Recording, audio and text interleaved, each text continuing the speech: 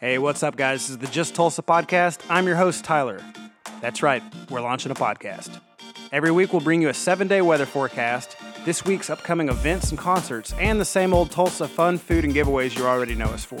We'll also be interviewing Tulsa personalities you already know. And maybe some that you don't. Plus, we'll have all new recommendations and reviews for Tulsa restaurants and entertainment.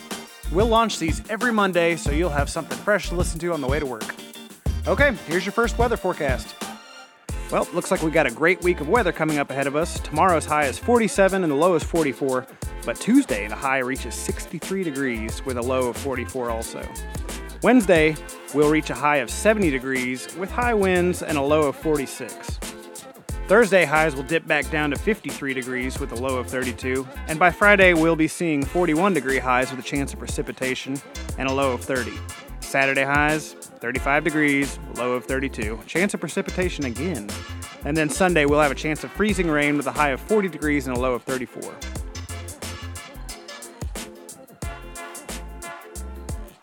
In entertainment this week in Tulsa, comedian Lisa Lampanelli comes to the Brady Theater. That's at 105 West Brady in downtown Tulsa. Tickets still available for that. Charlie Wilson comes to the River Spirit Casino to play on January 14th at 8 p.m. The Red Hot Chili Peppers will be playing at the BOK Center in downtown Tulsa on January 14th as well.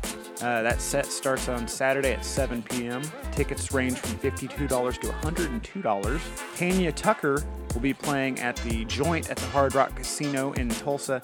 That's a 21 and up event. You can catch Beethoven's Fourth Symphony played by the Tulsa Symphony Orchestra in downtown Tulsa at the Tulsa PAC at 110 East 2nd Street. The Tulsa Remodel and Landscape Show kicks off at the Cox Business Center from January 13th to January 15th. That'll be at 100 Civic Center in downtown Tulsa. The Oklahoma Wedding Show comes back to Tulsa on January 14th from Saturday 10 a.m. to 4 p.m. at the Expo Square Central Park Hall over near 21st and Yale. Winterfest continues out in front of the BOK Center. That runs from November 27th to January 15th. Tulsa's biggest racing event and probably the Super Bowl of dirt track events kicks off early this week at the River Spirit Expo Center near 21st and Yale. You bet we'll be there. This week's food segment is sponsored in part by Hayes Custom Homes, a builder of luxury homes in the Tulsa area. You can find them at hayescustomhomesok.com. That's Hayes, Hayes.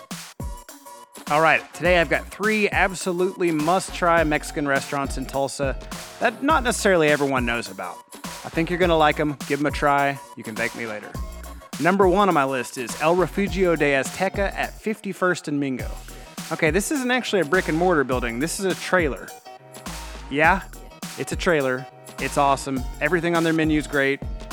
The chilaquiles are probably my favorite food item in the world. I could eat them every day. Their tortas, which are like a Mexican version of a sandwich, are also served on a buttery bun, and they're amazing.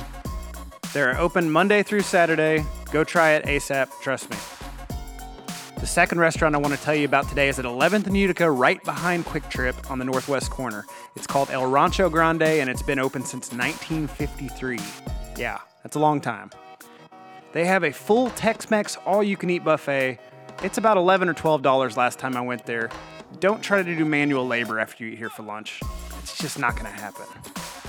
The third restaurant I want to mention sits in the heart of the Deco District on Boston in between 5th and 6th Street downtown, and that is Elote Cafe. This place has puffy tacos that fuel my addiction for coming back to this place, and although they're not open on Sundays, I can't blame them. They also serve great and fresh classic cocktails at their bar, and they have luchador wrestling. That's right, they have a miniature wrestling arena in the restaurant where real people fight each other.